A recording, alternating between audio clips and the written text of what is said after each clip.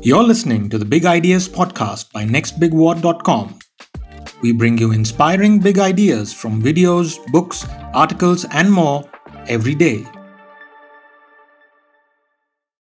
मैं जब मुंबई में आया था तो मैं 15 दिन तो घर से बाहर ही नहीं निकला था, क्योंकि इतनी स्पीड देख रहा था मैं कि इतनी स्पीड में तो हम चल ही नहीं पाएंगे।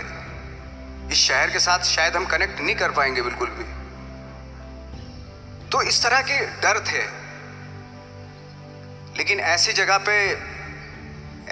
पे आ गए थे कि अब जाना भी मुश्किल था। तो मतलब वापस नहीं जा सकते थे। वापस इसलिए नहीं जा सकते थे कि बहुत सारे डर थे।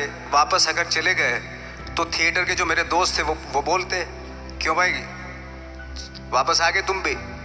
जैसे बहुत सारे लोग वापस आ रहे थे, तुम भी वापस आ गए, चलो लग जाओ ठीक है। गांव में इसलिए नहीं जाता था अपने कि जो पहले ही बोलते थे वो लोग कि शक्ल तो देख ले। फिर हार के उनके सामने चला गया तो क्या बोलेंगे वो तो वही बोलेंगे कि हमने तो पहले ही मना किया था कि मत जाओ। क्या सूरज शक्ल थोड़ा ही थी तुम्हारी स्टार बनने की, एक्टर बनने की? तो ये बहुत सारे डर थे जिसकी वजह से मैं अपने ना तो गांव जाता था, ना जहाँ से ट्रेनिंग ली थी दिल्ली से, ना वहाँ जाता था। मैंने जो भी है मरना जीना मुंबई में ही होगा। रही बात सक्सेस की, सक्सेस अगर 30 साल बाद भी मिलेगी उसके लिए भी मतलब तैयार रहना चाहिए। सक्सेस की कोई डेट नहीं होती, कोई तारीख नहीं होती, कोई टारगेट नहीं होता कि इतने ही दिनों में मिल जाएगी। Help us spread the word.